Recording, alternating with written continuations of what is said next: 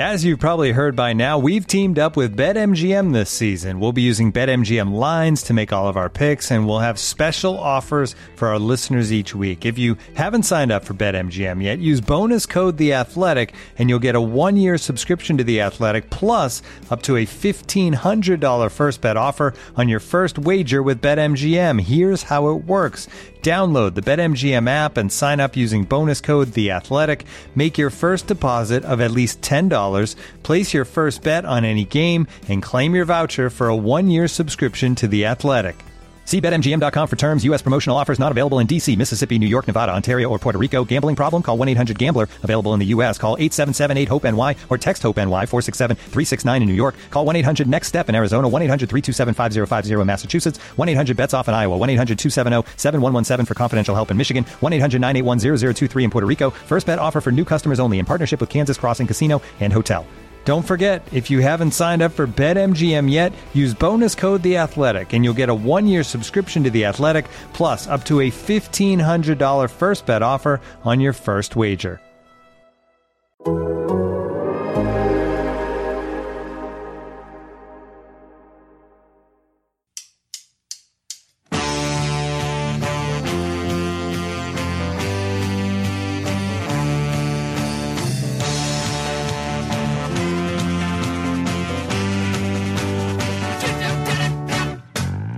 Welcome, everybody, to the Total Soccer Show. My name is Taylor Rockwell, and joining me today to recap the weekend performances of some of our best and brightest soccer players is a man who has a better record than Christian Pulisic when it comes to FA Cup finals. He has yet to lose. It's Joe Lowry. Hello, Joe.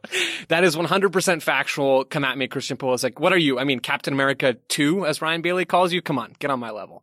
Right. I mean, he's lost the one, you've lost the none. So I think right now you have the advantage. We'll see how it plays out over the course of both of your careers. I'm not ruling anything out.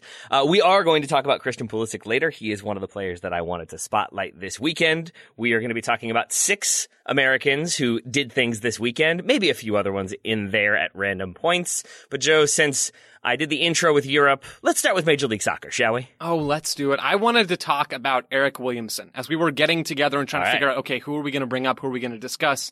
Basically, the first player that came to my mind, certainly the first domestic player, but kind of the first player in general that came into my mind was Eric Williamson. He started and played the full game for the Portland Timbers in their 2-0 win over the San Jose Earthquakes on Saturday.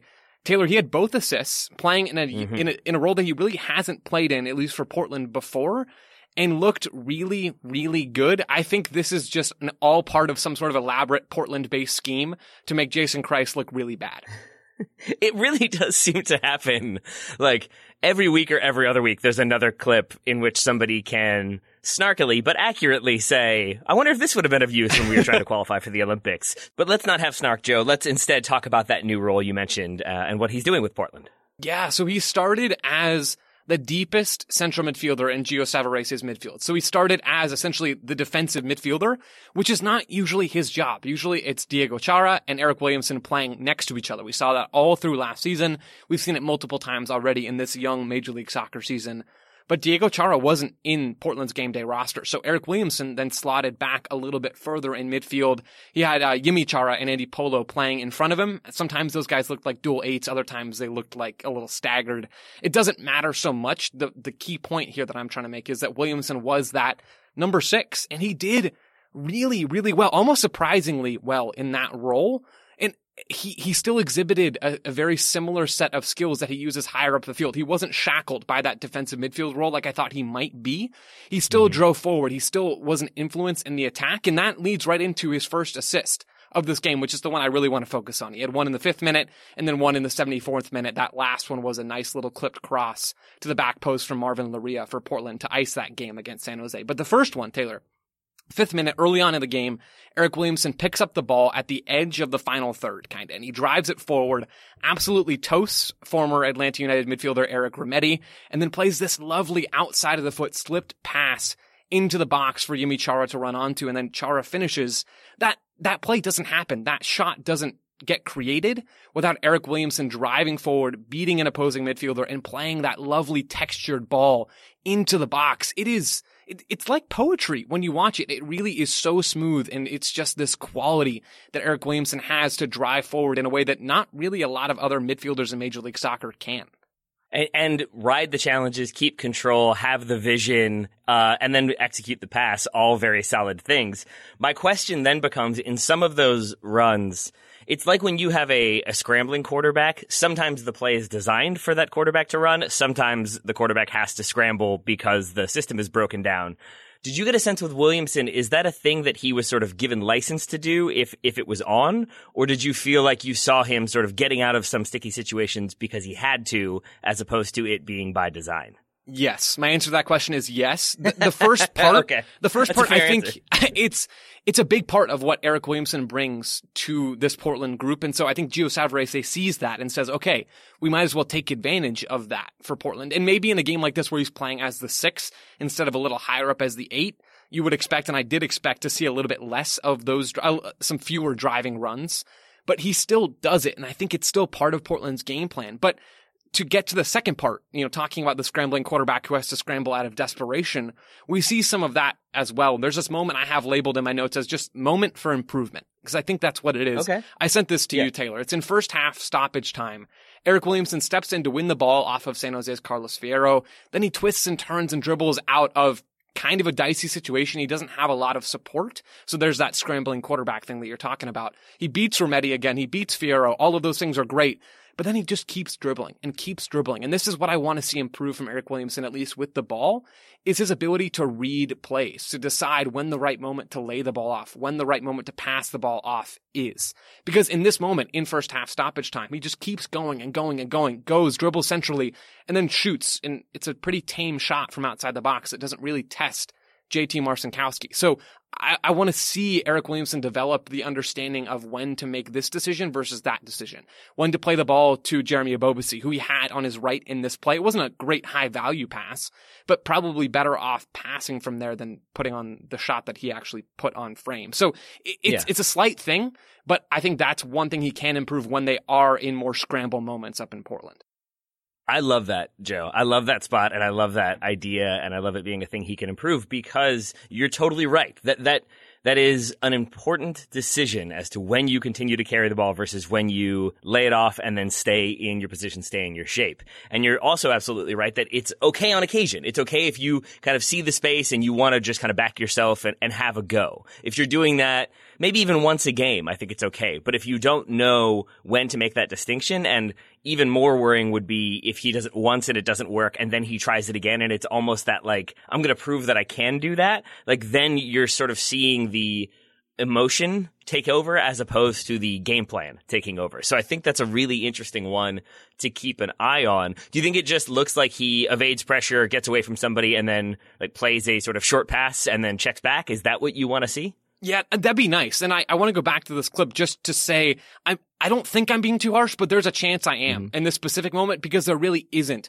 a ton of structure around him. It is a scramble moment. So there weren't a plethora of better options for him to play. But in general, zooming out a little bit, yes, I'd love to see him get on the ball, break a line with his dribbling instead of his passing, because he doesn't really do that right now with his passing. That could be something that we see improve from him down the line as well. But break a line, drive forward, and then do that Yimmi Chara pass the ball into the box, thread, play the simple ball at that point rather than trying to make things a little bit too complicated. I think that could be an area that we see Williamson improve on. And in addition, maybe to his defensive work at times, he doesn't pressure the ball a ton. It's a lot because Diego Chara does all of that for Portland, but there's room for him to improve there, becoming more of a defensive presence. But with the ball, at least, finding that right moment to lay the ball off and keeping things a little bit more simple, I think would go a long way for Eric Williamson. Final question from me about Eric Williamson. We know that we're going to get, or at least we assume we're going to get a couple different rosters from the U.S. this summer for the friendlies in the Nations League and then for the Gold Cup.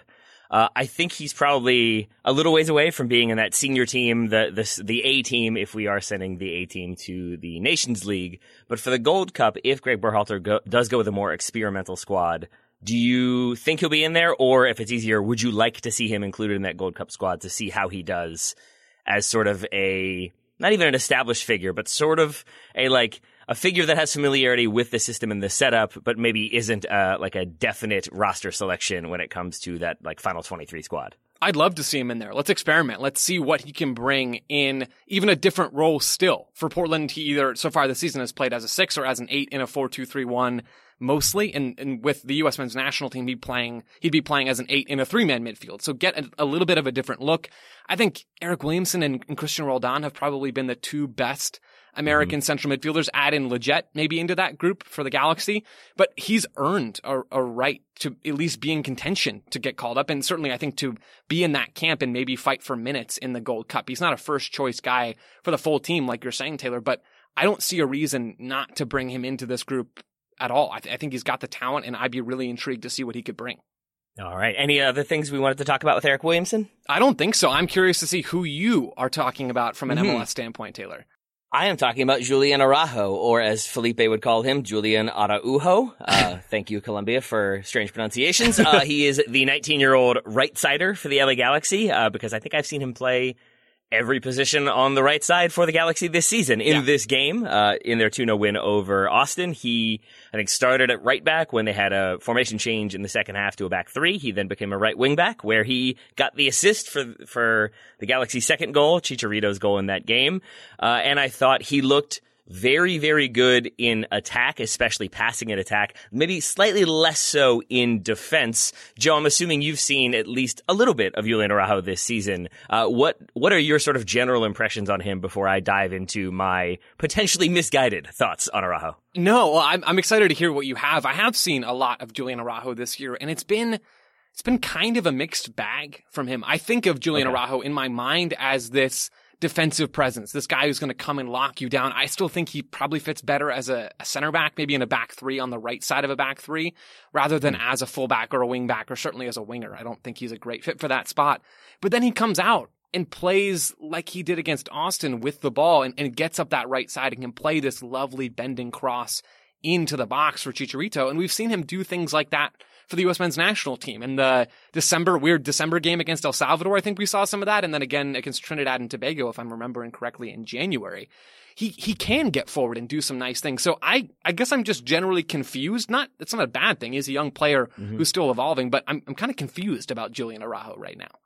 What are his strengths or weaknesses that have you thinking he'd be a better center back than right back or right wing back? Well, I think while he can whip in a nice ball, I don't think of him as this ball dangerous dribbling kind of player on that right side. And that's kind of what the right back role has evolved into over the last 10, 15, 20 years. It's kind of just like an extra winger out there. And I don't think Araujo has the skill to go at you and beat you 1v1 3 times a game. And you don't always need to have that, but it's nice if you do have that. I don't think he has that. I think instead he's better maybe passing from deep or whipping in an early cross, or occasionally overlapping and getting to the end line and just getting on the end of a ball from a winger who's played him through. Then he can just deliver that ball and he doesn't have to do the dirty work to get there. So that's why I kind of tend to think that he might be better off in a deeper role where he doesn't have to go 1v1 as much. I like his ability to pass the ball through the lines. We don't see a lot of that with the Galaxy, but I think he can do that. And I think he's got that defensive ability to be a strong presence in the back. So that's kind of what makes me think he might be better a little deeper on that right side. Okay. So a couple of things there. I absolutely agree with you about his defensive ability and overall defensive work rate, because in this game, on a couple different occasions, Austin either were attacking down his side in a 1v1 situation or would overload the side, and he had to sort of decide when he was stepping versus when he was tracking his runner. And I think he did a nice job of splitting that difference. And when that ball would then eventually be played, he kept himself in such a strong position and has the speed to be able to make up that little bit of a gap that might have opened. And at least twice, but in one of the clips I sent you, he's able to sort of regain positioning and then get low and sort of grapple to hold the ball up, lay it off, the Galaxy clear. And that positioning, that awareness, and then the speed to augment those two things, I think is so important for his defensive work rate. Where I felt like I didn't see as strong of a performance was in his passing from a defensive position. I think once he doesn't maybe have the pressure of if you give up possession here, it could easily lead to a goal because you're a right back and you're trying to build out of the back. When he gets forward, I think the shackles are off a little bit. He's a bit more has license to do whatever he wants or just try to create things. And I think he doesn't have to worry about what happens if I turn the ball over. So when he was then in a more defensive spot, I saw him just hesitating a little bit more. And I think this is always a thing that I sort of note when it comes to a defender trying to play out is how many touches are they taking? Is the pass on with his first or second touch? And is that player then taking 3, 4, 5 touches to then play that ball? And a couple different times he did hesitate. He did slow down a little bit. And sometimes it was because a player wasn't there and he was giving them time to get into the position they needed to be. So you could maybe blame the system. But there were definitely other times when I could see that he wasn't sure which way he wanted to carry the ball or which person he wanted to pass to. And you can see him sort of evaluating options and slowing down. And I think a better team or a stronger team is going to be able to punish him a little bit more. And I think that's something that other teams have maybe spotlighted, is that he is there as a vulnerability potentially. So how he improves his passing out of the back when under pressure is a thing that I had as his moment for improvement. And that's a really good point. Something I hadn't thought of before. I think of Julian Araujo as being dangerous when he has the time to break lines. So maybe picture the Galaxy in a back three with Araujo on the right side of that back three as a center back versus a 4-4-2, which is not what Austin did in this game, but theoretically against a 4-4-2. In that idea, if the other team's in a mid block, he's going to have time on the ball, especially if it's coming from the left side over to him on the right. He's going to have time to break lines and not have to deal with someone closing him down immediately. That really wasn't the case in this game. And that doesn't happen a lot with the roles he's given for the Galaxy. So maybe the distinction is he can pass the ball when he's not under pressure, but when he is under pressure, like you're saying, Taylor, he sometimes takes too many touches. He's still learning how to deal with that defender closing him down. That could be something to watch for. And honestly, that could be a real sticking point for his ability to actually play a little bit deeper, because you are going to be under pressure a lot, especially if your team's building up from the back and you're playing a team that high presses. That's a risky situation. Yeah, it absolutely is. And it's definitely a thing that I think can certainly be improved as the Galaxy get more just sort of team-wide understanding of who needs to be where and who needs to shift and who's supposed to be showing. And once things become a little more automatic, maybe we don't see as much hesitation on the ball, again, from a defensive standpoint from the Galaxy's own half. Because, as I said, in the second half, when he goes to right wing back and has a little more creative license, that's where I initially said, like, maybe needs to work on his passing a little bit, and then change that to, I think, like, short passing out of the back, because his attacking passing, the ball in for the goal is perfect. It's a low bending ball. It's around the defenders, but into the stride of Chicharito to finish. I shouldn't say easily, but it is a great ball that does all the work, essentially, and then Chicharito just has to be a good poacher, which he is. But even in the build-up to it, it's Araujo making a run down the line, then checking back to be available for the first pass. It's a good wall pass combination with Sacha Kljestan, and then it's a smart run to sort of, after that wall pass or when he's receiving it, to make sure that he sort of puts himself in the best position to play the ball early, and he does, and it's a goal. So I thought that passing was exceptional, maybe just a little bit better, a little bit sharper on the defensive side. I think he has one moment where he goes for a lateral pass and passes it straight to an Austin player, and we get a corner from it, or Austin ends up getting a corner from it. I don't know why I said we. But so I think those are the kind of, like, negative moments that stand out, but I saw significantly more positive moments from Araujo in multiple other aspects of his game. I think he's not necessarily one that I would expect to be on that Gold Cup roster, but he just continues to impress. He's another player that I'm very excited about. And again, he's only 19 years old, so there's lots of room for improvement. I think Greg Vanney being his coach will be very helpful to him, and I'm just excited for what Julian Araujo does going forward, though we will try to cover other teams aside from the Galaxy, because thus far I think we've covered them every single week, except for this past weekend. So maybe we can change that up next time.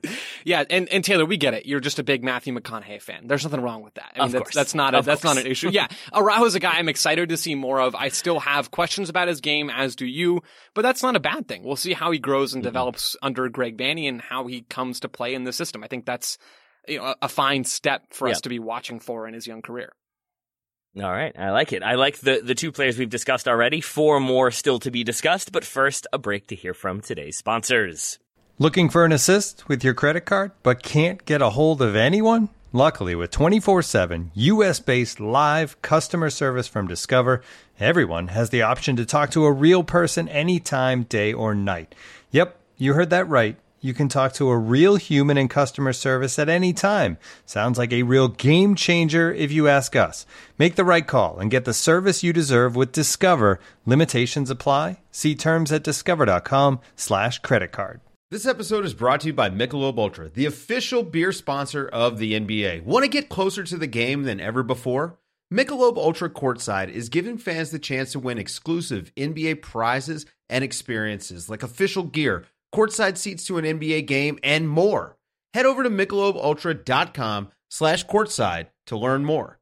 All right, Joe Lowry, we've talked about two domestic Americans doing things this past weekend. Let's look abroad. Where shall we head next? Let us go to Italy to talk about Weston McKennie, who came off the bench. He got on the field in the second half in Juve's 3-2 win over Inter Milan on Saturday. This was a big win for Juve. They're currently fifth in Serie A. After that win, they still need a win and either AC Milan or Napoli to drop points for Juve to actually qualify for the Champions League next season. But if they don't win this game against Inter Milan, that probably doesn't end up mattering. So McKennie comes on in this really big game, comes on in the 58th minute. Juve are down a man, but up a goal. At this point, it's 2-1. Then some chaos happens that Weston McKennie's really not involved in. Inter equalize after a Chiellini own goal in the 83rd minute, and then Juan Cuadrado scores a game-winning penalty a little bit later on in that second half to give Juve a 3-2 lead. But more, I guess, relevant to our conversation, Taylor, isn't necessarily what all is going on for Juve, although we can talk about that if you'd like to. I think more relevant. I kind of want to talk about the Chiellini own goal for a second. Okay, I'm not gonna lie, but we can do that later on. We'll do that at the end of this conversation. Okay, that's fair. I think more relevant, at least for our American weekend review, is the different roles that Weston McKennie played in this game. That's become a staple of his young career already. And he's had more stability this year for Juve, but because they're down a man, he comes on and starts as a central midfielder in a 4-4-1, again, 10 men, and then he shifts out wide to the left after about 10 minutes. So he does a couple of different jobs over the course of his 30-plus minutes on the field. And I think that lent itself and lent this performance to some interesting, or it gives us some interesting takeaways from this performance about different ways that he maybe could be used for the U.S. men's national team down the line. I am excited to hear about those things. The one thing I wanted to add so far was that you're absolutely right. He comes on after they get the red card. Bentancur is sent off. And I believe I'm correct in saying that that's basically an immediate change. Bentancur gets the red, and then the next action I had in my notes for that game was Weston McKennie subs on.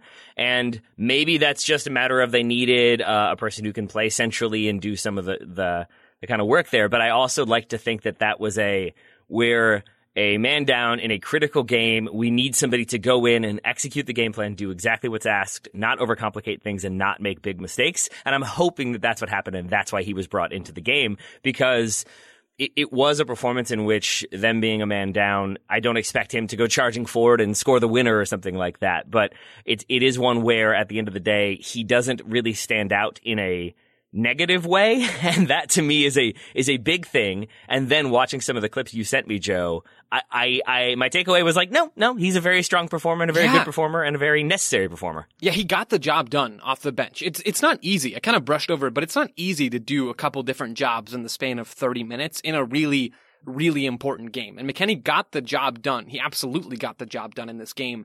The focus for when I watched this clips, I was really focused in on his role when Juve had the ball, because I can't really help myself when I watch these club teams play.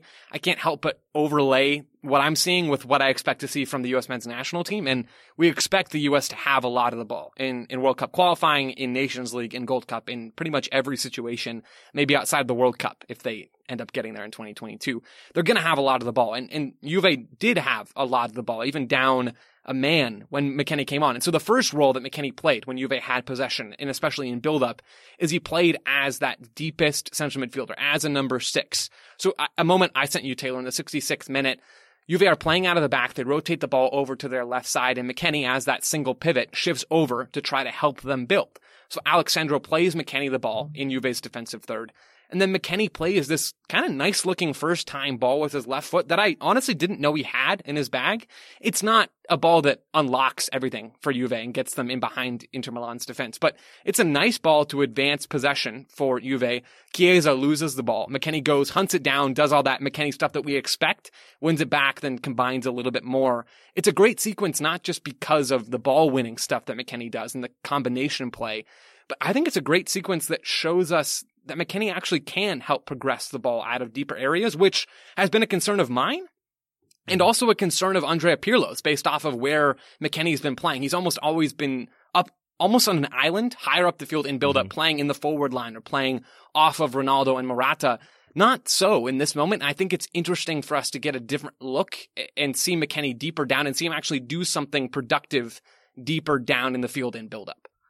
And my frame of reference for this game was having had the conversation with Christian Cupo last week about Juve and how they've kind of gotten themselves in this position. We did also talk about McKennie a little bit and how there was the breaking of COVID protocol when he had the house party. Or did he have the house party or go to the house party? Either way, it was not great. Andrea Pirlo did mention that his discipline wasn't ideal and there were some other issues. So I think that had me thinking things aren't going as well, and I think I gave that too much significance. It deserves some significance for sure, but I think then my expectations were so limited that then when he came on and did a lot of what you're talking about, Joe, it was just a reminder of right, this is maybe a little bit overblown, things are still fine, he's still a very good player and an important player for that team. So I think my nerves were definitely settled after last week. Well, and there's always this ebb and flow, right, of how especially young players, I think, do for these big teams. We're seeing this for the first time ever, pretty much in American men's soccer history, this mass exodus of talent going over and playing for big clubs in Europe. There's going to be stretches, not even just games, but stretches where players aren't playing their best. And that's happened with McKennie at times later on in this season. But then he comes on and reminds us, like you're saying, Taylor, that he still has quality, still has ability to impact a game, even for a team as big as Juve, yes, in a down year, but still. So we see him be able to do some stuff deeper down the field and build up. And then a few minutes later, the 71st minute, just about 5 minutes after the moment I just detailed, he's higher up, playing now on the left after a change for Juve. He's now playing left midfield. And Juve are building up again. Szczesny has the ball in his box. Inter Milan are pressing, so Szczesny plays it long. McKennie gets his head on that long ball, flicks it forward to Rabiot, Inter track it, flick the ball. They track that flick, get the ball and don't allow Juve to progress any further from there. So even though there's no end result on this play, I think it's interesting, again, that we see McKennie higher up now, able to impact build-up in a different way, in a way that we could see if everything kind of goes to crap in World Cup qualifying, and it's maybe Daryl Dike and Weston McKennie higher up trying to knock down balls and play from there, and play more direct, play more over the top. That's not an impossible reality. It's not something that I think is especially likely, but there's no reason why we couldn't see McKennie play a little bit higher in build-up and actually try to just advance the ball a little bit more directly. I think that's something valuable to have, certainly in Berhalter's back pocket. With these players, we don't always have to have moments for improvement, because I do think trying to extrapolate big narratives from every single game can be a little bit difficult and can maybe put you in the wrong position. Joe, are there any things that maybe you'd like to see McKennie tighten up or improve upon from this performance? Anything that stood out to you in a negative way? Or for the most part, did you just see sort of reassuring signs and little moments that had you thinking, yeah, Weston's still Weston, he's good, we're fine? Yeah, I didn't see a lot to improve on from this game. There are still season-long and career-long things that he can build on. His passing still from deeper areas, even though I bring up that one positive moment, there is still room for improvement there. But man, there wasn't a lot of negative things to take out of this game, and that's fine. Like you're saying, that's just fine. Yeah, and especially when it's this Juventus team getting a red card and conceding an equalizer, to then say, no, nothing really stood out in a negative way, is a definite positive in my books. Yeah, and did you want to go back to that Chiellini own goal, Taylor? Because I know you mentioned that before. Thank you for the reminder. Yeah, you got Thank you for the reminder. We didn't really talk about it in yesterday's weekend review, aside from that it was just a chaotic game with VAR goals and a lot of penalties and this own goal. And if people haven't seen it, I just need to say it is one of the more ridiculous complaints from Giorgio Chiellini, because he's essentially, I think he's running backwards trying to track Lukaku, and he grabs Lukaku's jersey, and Lukaku is just so strong that he essentially pulls Chiellini off of his feet, because Chiellini is trying to hold on to him, and it's just not able to do so and gets pulled backwards, loses his footing, the ball hits him and goes into the goal. And he then had the audacity to complain that he had been fouled and pushed. And if you watch it, it really is, he just kind of it's like he's a cape for Lukaku. He grabs on and just holds on and goes fluttering in the wind and then hits the ground and the ball hits him. So it was just a hilarious moment that I think maybe we didn't give its due yesterday with the weekend review. So I would encourage people to watch that one and just see Romelu Lukaku absolutely boss Giorgio Chiellini. And to tie it back in, I'm just thankful that it was not Weston McKennie who got posterized like that. Now I'm just imagining Romelu Lukaku as Doctor Strange and then Chiellini as his cape. And that's pretty much all I can picture at this point. So take that for what it's worth. I like that. I like that a lot. I will continue on our European jaunt. I will take us to England to talk about the aforementioned Christian Pulisic, who got 22 minutes in Chelsea's FA Cup loss. Joe, did you watch this game, or have you seen any moments from it? I haven't watched this game. I have seen some moments, both that you sent me and then some clips, and then I listened to you guys yesterday talk about it a little bit as well. Thank you. So, yeah. Yeah. So there's not a ton to talk about from this game for Christian Pulisic. As I said, it's 22 minutes coming on when they're down and they're chasing the game. They're trying to make something happen. And I think the big thing there for me is just that he's brought on to be a creative spark. Leicester sitting much deeper after they get the go-ahead goal. And I think really making life difficult for Chelsea. And that Pulisic is the player that Thomas Tuchel brings in to sort of liven things up, and then that's literally what he does from the jump. I think his first moment of action is receiving the ball, going on like a 40-yard cross-field run, riding tackles. I think he megs somebody at one point, and then just calmly playing the ball wide and moving into another strong position where he's in a little bit of space. A defender steps to him, and that opens up opportunities for other Chelsea players. I mean, short of them scoring straight off of that play, it really is ticking a lot of boxes for why Thomas Tuchel would have brought him in. And it was, I think, similar to Weston McKennie. It's an American player coming off of the bench, which you don't always love to see. But then when you look at who they're coming off the bench for and the scenario in which they're being looked to by the manager to make things happen or not let things happen, as the situation may have been, it was another sort of solid moment for me, even with Pulisic not starting that game, that he's a player that Thomas Tuchel relies upon in those types of moments. Christian Pulisic is just this shock. He's the shock to Chelsea's system and also to Leicester's system. I love that you brought up his first action. He gets on the field and all of a sudden he's just driving the ball forward into the attacking half towards the heart of Leicester's defense, and that it ends up a little bit wider. But he just changes the game when he comes on, and he's not always able to change the result, and we saw that in this FA Cup final. But he brings a different look. He brings more speed in the front line than Chelsea have anywhere else outside of Timo Werner, but their skill sets are different anyway. He brings this ability to move the ball from one half to the other, to drive forward, and just to change a game and to change even how a team's playing. If Chelsea need energy, Christian Pulisic is the perfect guy to turn to, and that kind of puts him in a tough spot in certain situations, because maybe he would start if he had just a tiny bit different skill set, or he wasn't so darn fast and maybe was a little bit more creative. But with the skill set that he has right now, he's the perfect guy to come off the bench and change a game, or to start a match and just really go at the opposing team. His skill set is so valuable. It's so unique in the American player pool. I just genuinely enjoy watching this guy play. Oh, yeah. And I think, again, Thomas Tuchel does too. I think he enjoys him from that energy standpoint you mentioned. If Chelsea need energy, it's the creative attacking energy, but it's also the positive energy, because you're right that he doesn't have any moments that lead to a goal or lead to a penalty or anything like that. But what he does have is moments when he finds space, he adjusts little runs, he sees somebody's getting a little bit loose, and he checks back, and now he's got the ball. And it tends to be a very quick half turn so that he now has attacking chances. But if he does play the ball wide, if he does lay the ball off, he's then making a darting run in behind, or he's making a run to the back post. And if that ball doesn't come, I didn't see him getting frustrated. I didn't see him throwing his hands up in the air. And to me, that's just such an important, it's a small thing, but an important thing, because I've had those moments when a teammate is demanding the ball and you don't play it and they get frustrated. And if you're bringing somebody in to change the dynamic, to change the energy, and the first thing they do is get annoyed or frustrated when they didn't get the ball, or they're just so about themselves and having like wanting to make an impact, that if you lose sight of what you're doing and why you're being brought on, it can be problematic. It can have the opposite effect, and you can easily kind of crumble. That he was just a positive influence around that game for Chelsea. Again, just made me very happy. But I also then wanted to look at why he is able to do some of the things he can do. And I think basically I watched him. I know you're going to talk about Gio Reyna in a little bit, but there are similarities and then differences. And I was trying to think about what it is that makes Christian Pulisic, like, in my mind, a little bit next level, a little bit more special. And I think the way I'm going to describe this, I think it's a feature of his game. It's a thing that occurs regularly enough. But when he receives the ball, and it's usually a little bit deeper, he does it so tight to his body. His first touch is so close to him.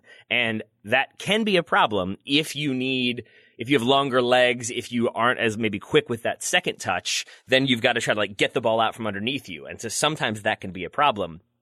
For him, it seems to be a very deliberate approach because what it tends to do is pull a defender in. If he controls that ball tight, sometimes I think it can even look like, oh, he's miscontrolled it, I can get in there and win that ball. But other times I think it's just he's checked back into space, he's received a ball, the defender has to close. But that first touch, instead of being 2 yards out in front, and now it invites that challenge a bit more, it makes the defender have to cover more ground when it's close to him.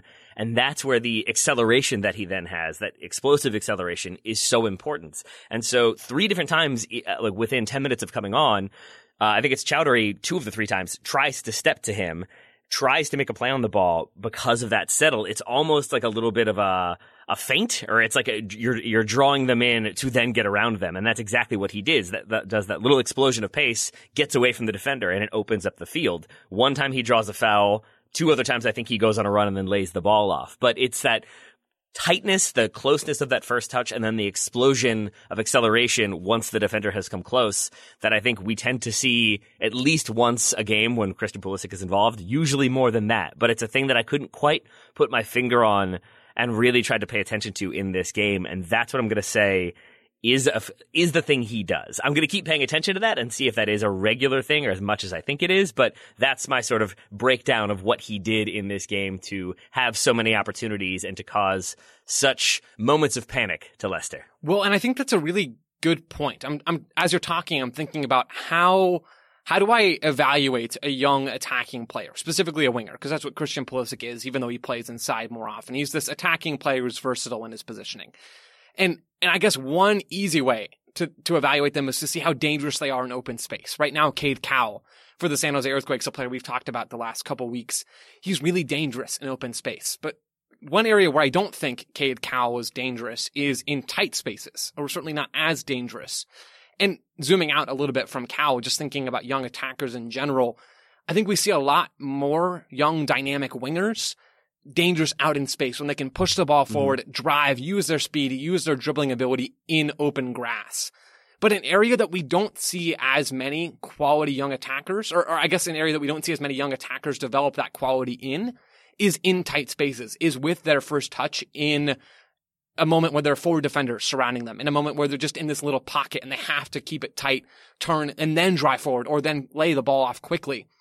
That, I think, Taylor, you're right, is something that Christian Pulisic does really well. He's learned that skill. He's developed that skill where he can be dangerous in little tiny moments, little tiny spaces, or he can push the ball out, take a big touch and beat you and then dribble past 3 other folks and score a goal, right? He can do both. And I think that might be a key development step in any young attacker's career. And Christian Pulisic, I think, has gotten to that level, and it may have happened a while ago, honestly.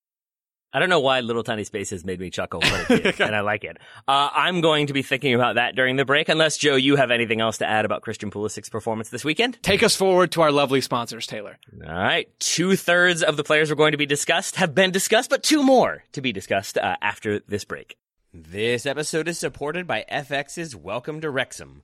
Celebrity owners Rob McElhenney and Ryan Reynolds' small-town Welsh football club has finally been promoted into League Two after 15 seasons in the National League. Dedicated staff and supporters celebrate the team's return to glory while bracing for the newfound challenges that come with being in a higher league. Will Wrexham AFC stand up to the challenge and rise again into League One? FX's Welcome to Wrexham, all new, Thursdays on FX, stream on Hulu.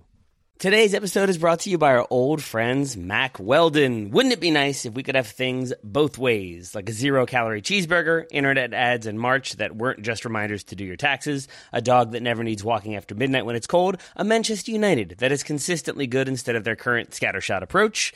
Well, we tend to think of clothing as an either-or situation as well. People think looking sharp means starchy Oxfords and stiff chinos rather than effortless comfort. But it's possible to have it both ways. Mack Weldon makes timeless apparel with modern performance fabrics for guys who want to look and feel sharp without sacrificing comfort. From their light-as-air underwear to innovative anti-odor tees and versatile yet comfortable pants, Mack Weldon has a full range of clothes that never go out of style. I got a few things recently, including a long-sleeve polo, which I love, maybe the most comfortable t-shirt, which I also love, and my new favorite sweatpants, the Ace sweatpant. It's exactly what I described above, comfort and versatile, but still stylish. It's the type of sweatpant I can wear to pick up my kids from daycare and not think, I'm now wearing sweatpants in public. The other parents will judge me. Now I just think, judge away, nerds, because you will never be this comfortable unless you're also wearing a pair, in which case, high five. Mack Weldon is not flashy. It's just classic, always in style, and made from the world's most comfortable performance materials. They're designed to fit both your style and the demands of modern life. So get timeless looks with modern comfort from Mack Weldon. Go to mackweldon.com and get 20% off your first order with promo code TSS. That's MackWeldon.com, promo code TSS to get 20% off your first order. Thank you to Mack Weldon for sponsoring today's episode. We are back. I said discussed about 14 times right before we went to break. I'll try not to do that this time, except for one more time. Joe, who should we discuss next? My next player to chat about, Taylor, is Gio Reyna, who started and played 76 minutes in Borussia Dortmund's 3-1 win over Mainz on Sunday. This was a big win for Dortmund. As we kind of talked about with Juve before in Serie A, Dortmund needed this win, and now they are secure in the Champions League. They're third in the Bundesliga after that with one game to go. They can't be kicked out of the top four in the Bundesliga at this point. So seeing Reyna start a big game that Dortmund needed to win at the right wing spot is always fun to see. He played some on the left as well on this one. Dortmund often have their wingers switched. Dortmund dominated the ball and controlled possession in this game, but Gio Reyna didn't really play a big part in that. And I watched the clips at first and I'm thinking, man, what's wrong? What's going on? He's not getting as involved as he normally does. And I was thinking about even watching another player's clips to talk about someone else instead. But then I remembered why we do these shows. In addition to just having fun talking about players doing cool stuff, we do them to talk about how players can improve. And so I went back through, watched most of the clips again, watched most of his moments again for the second time, and watched them through the lens of thinking, well, why isn't he as involved? Why isn't he as active? And I think I found an answer, Taylor, if you'll permit me. I think I know why. So Reyna's comfortable inside, playing as either a 10 or in that half space. And we see that with the U.S. men's national team, and we see it a lot with Dortmund as well under Lucien Favre, and then later on with coaching changes and Terzic and all of that later in the season. But Reyna didn't tuck inside in this game for 99% of his on-ball actions. He spent so much time pinned out wide on the right side as Dortmund tried to overload Mainz's back five. They defended a little bit deeper, and so apparently their approach in this game, from what I could observe, was we're going to keep at least our right side wide. And it was Meunier on that right side, and it was Gio Reyna trying to pull out Mainz's left wing back and overload them and stick out wider and then drive into space and get behind that back line. And we've talked about this before, Taylor. I didn't remember it until a little bit ago as I was watching those clips. But we talked about this before when Emre Can was playing right back for Dortmund earlier on this season. When Gio Reyna has to stay wide, either to accommodate a more defensive right back or to accommodate a game plan, I don't think he's as effective because he doesn't get involved as much. He doesn't combine as much. And I think we saw that in this game. He's limited when he plays a little bit wider. And that's what ended up happening for Dortmund. My assumption there would be you're always going to make sure that you game plan for Erling Haaland if you're an opponent playing Borussia Dortmund. You're going to game plan for Jadon Sancho and trying to have somebody stay on him, or where is he at any given moment. Probably the same for Marco Reus. Of that attacking foursome for Dortmund, I've already listed three. The fourth would be Gio Reyna. And he seems like the one that would maybe be least prepared for. I'm not trying to be discourteous. I just think the other three are so important to that Dortmund attack that it has me wondering if maybe there's an idea of we'll send him out wide. They won't, like if you send Jadon Sancho wide, I think there's still going to be eyes on him. What do we need to do? How do we accommodate that? With Gio Reyna, maybe you send him wide and it requires Mainz to be like, oh, right, he's over there. We got to go get him. And maybe there's that, like, it opens things up. Maybe it causes some problems. But I'm with you then that there's a lot of maybes there. There's a lot of conditionals and hypotheticals. And the reality is that you still want that player to, it's almost what we've talked about with Serginho Dest in the past, of if you're going to put that player out wide and give them the ball, they then need to create a little bit. They need to take people on. They need to establish that they're a threat, and then need to be closed down, and then they will pull people out. And if you don't do that, then that doesn't happen, and it doesn't really help. So I think I'm with you on that being a negative as opposed to a sort of feature of what Dortmund were trying to do. And that's what I want to see Gio Reyna improve. He really is dangerous when he's tucked inside. He's dangerous on the half turn. He's a little bit lankier than Christian Pulisic, which is why I think oftentimes it looks like maybe he's not as clean on the ball. But I do think he is really dangerous when he's pinched in a little bit. But in games where he's not pinched in, and those games are going to come for Dortmund next year and the year after. They've already come for Dortmund this year. When he's a little bit wider, I want to see him work on his ability to maybe drive the ball to the end line and then serve a ball into the box, which he doesn't do a lot of right now, at least that I've noticed. Maybe he can work on his left foot to cut inside from that wide area on the right, then driving into the box. Not Arjen Robben style. I'm not asking him to do that, but maybe develop so he can cut inside and play as an inverted winger on that side in specific moments. He's dangerous on the left when he's a little bit wider cutting inside. I sent you a clip, Taylor, in the 60th minute of this game. He picks up the ball about half field on that left side, then just drives inside and combines and looks dangerous. But when he's wide on the right, we don't see that because he's not comfortable there. And I think having a player continue to evolve and continue to grow comfortable in more spaces is only going to improve that player's value. Gio Reyna has a chance to step up his game over the offseason and maybe down the line as well. He's still young. But there's a chance for him to evolve and become just a more well-rounded attacking player and grow more comfortable on the right wing. And I think, Joe, that clip that you sent is the one that kind of made the differences between his game and Christian Pulisic's stand out a little bit more. But I think you've also answered why there's that difference. I think he is lankier, and I think, like, if you go back and watch Zidane play, he never has, like, both feet off the ground for a particularly long period of time. He usually drags his feet. They're usually really close, and I think that allows him to have quicker movements, quicker changes of direction. And Reyna's stride is just a little bit longer. He picks his feet up a little bit more. And I think that's why he doesn't look as sharp sometimes. He doesn't look as, like, lethal in the dribble, even as he is evading pressure, megging somebody, getting around somebody else. I think it's just that the stride is a little bit longer. The feet are picked up a little bit more.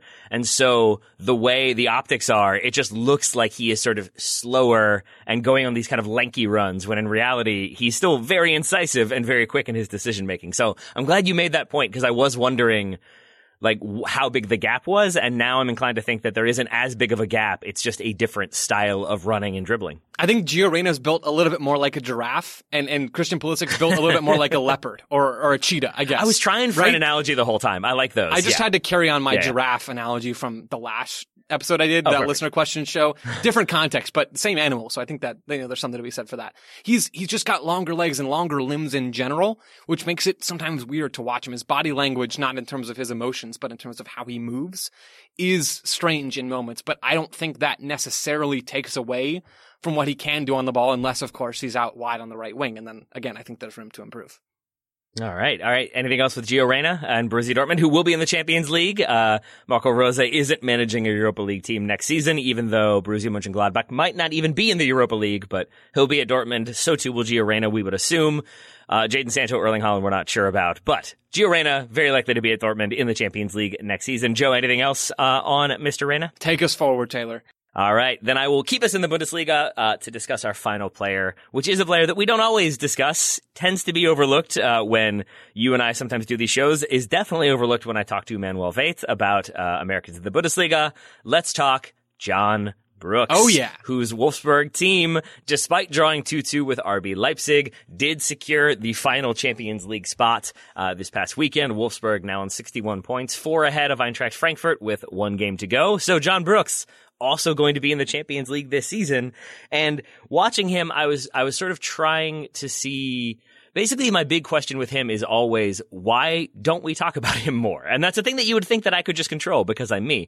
But it seems to be the kind of case across the board. I messaged Manuel about this to ask, like, how much coverage does John Brooks get in Germany? Like, why doesn't he get linked with more moves? Why isn't he a player that's the subject of more speculation or praise? And Manuel's point about why he doesn't get transfer speculation is because Volkswagen pay very well. was the idea there? So I think he is very well compensated, knows he's going to be a starter, and is now starting for a Champions League team. So why would you want to jump ship? But the larger question of why he doesn't get more coverage is, I think, because everybody kind of knows what he is. Americans know that he is a very good center back. He is far and away our number 1 starting center back, and we know he's going to be very good. But he's not a center back like Sergio Ramos, who's bombing forward and scoring goals, or Gerard Piqué. And so it's tougher to find the sort of highlight moments with him. It just ends up being like, oh yeah, he did really well. He won that header. Yeah, he's a really good defender. But I wanted to watch this and see sort of if there was improvement from the other times we've covered him, and if there were sort of features of his game that I hadn't noticed. And I definitely saw a focal point of improvement that made me happy, Joe Lowry. I sent you some clips. Can you guess what it is? Yeah, it's his defending. It has to be. And I guess he's defending. I guess I should clarify because he's good in the air, or he's really tall. Yep. He's got hops. Mm-hmm. But the defending that we're talking about is his ability to contain the ball when someone's dribbling at him or when the ball is just generally in his vicinity on the ground, right? Yeah, exactly. And it's especially in sort of transition 1v1 moments when he has to close somebody down on the break, not let them get by, but make a play if he can. And this stands out because other times we've discussed him. We messaged a little bit about this, Joe. I think it was the Gladbach game when he stepped to somebody and just got sort of wall passed really easily around. I don't think it ended up leading to a goal, but there are those moments where he charges out or tries to step out aggressively to win the ball and can get beaten. Some of that is because his positioning isn't great, but also some of it is his technical defending in those 1v1s also wasn't great. He's got the long legs because he's got the big frame. So if he's lunging in or taking big strides to try to close down that gap, he's more liable to get megged. It's easier to pass around him because he's aggressively closing down with long strides. It's going to be harder to get your footing, to get control, to get right defensive shape. And so we've seen him get bypassed in the past. In this game, I did not see that. Even with Leipzig scoring 2 goals, he was not responsible. He was not involved in either of them that I saw. What I did see was him on multiple occasions doing the technical thing you want to see to win the ball in those 1v1s and routinely doing just that and winning the ball. And that's taking shorter strides. It's keeping his feet closer together. It's getting down into a more mobile defensive position. It's reading what the attacker is doing. And then it's making a play when the situation is right. He also does the wonderful defender thing of winning the ball cleanly, but then also just getting a teeny bit of the attacker as well, just to always frustrate because I won the ball and I kind of made some contact. I might have just made you think about going at me again next time. And I think that's what you want to see from a defender. So the way he approached it, the shorter steps, the closer legs, the physicality, but then usually winning the ball as well, that was great, such that I think his defensive numbers were solid. Yeah, he was 7 for 9 in 1v1 duels. And then, Joe, as you said, he's already good in the air, 5 for 6 there. And usually he was the one that was tasked with stepping out to mark Yusuf Poulsen, who was the sort of the hold-up player, the number 9 for Leipzig in this game. And yeah, those numbers show you that John Brooks did just fine in that battle as well. So overall, a very good game, but it was exciting to be able to see a moment of like, oh, there's improvement. That's a thing that I can tell is different. And it's not just like, he's a good defender.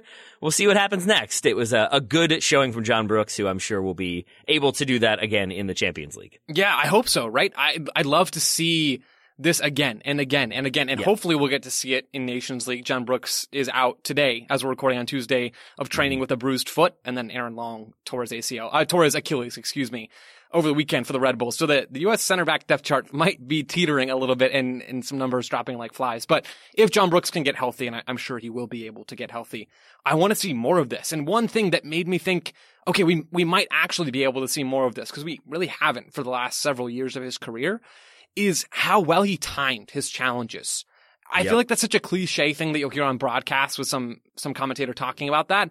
But if you watch the clips from him in this game, if you watch him defending in 1v1 duels, the timing was so good from John Brooks. And it has to be for him, right? It absolutely has to be, because he doesn't have that quick change of direction, that quick burst of speed. Long distances, sure. Short distances, not so much.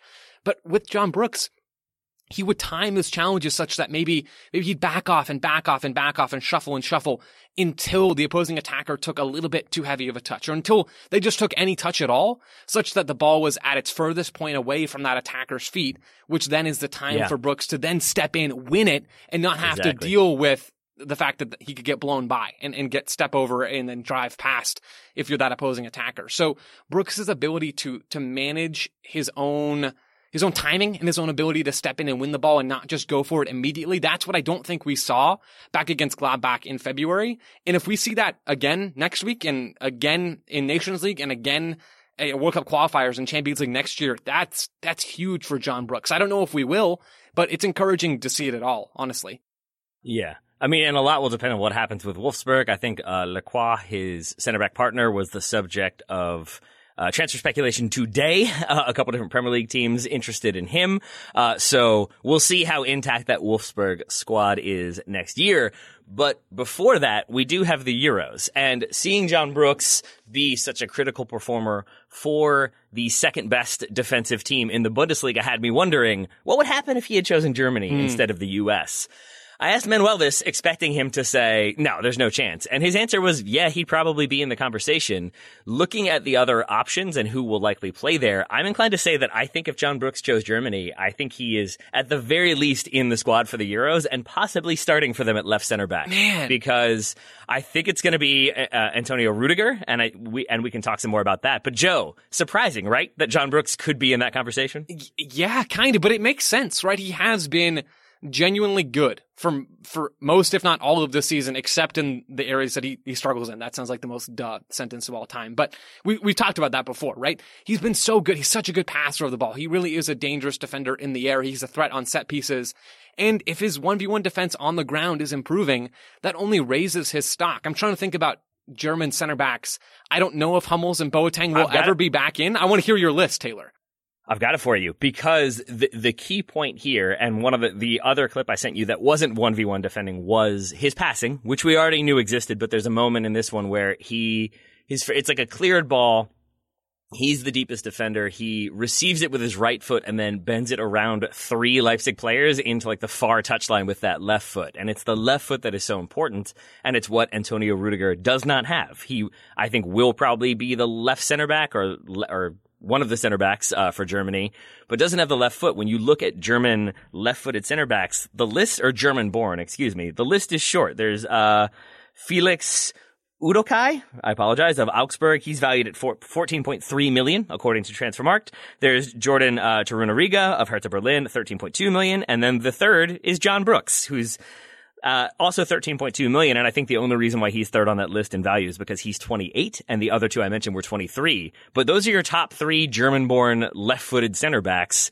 And I think John Brooks, for what Wolfsburg have done, for how strong they've looked, and for the strengths of his game as well as the improvements, I think he would be in there. So it makes me really happy that in the past, it does seem like, and I think it's fair to say that a lot of the players that chose to play for the U.S. that were eligible for Germany weren't doing so because they love the U.S. and could have started for Germany but wanted to play for the United States. But John Brooks, and I think that's kind of where he was maybe didn't feel like he was going to get looks with the German national team, chose the United States, but it's just an interesting reality to live in that now he might be in that conversation. So I'm very happy that he chose the U.S. when he did, and I am confident that he is very, very cap-tied. So we're good. We're good on that one.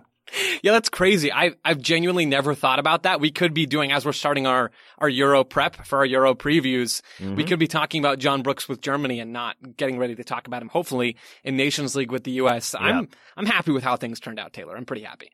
Yeah, me too. Me too. So I think that's a good note to end on. I welcome your angry letters about how no American would ever be good to start for Germany, but you're wrong because he would. In fact, he would start at every position. He's the best German player.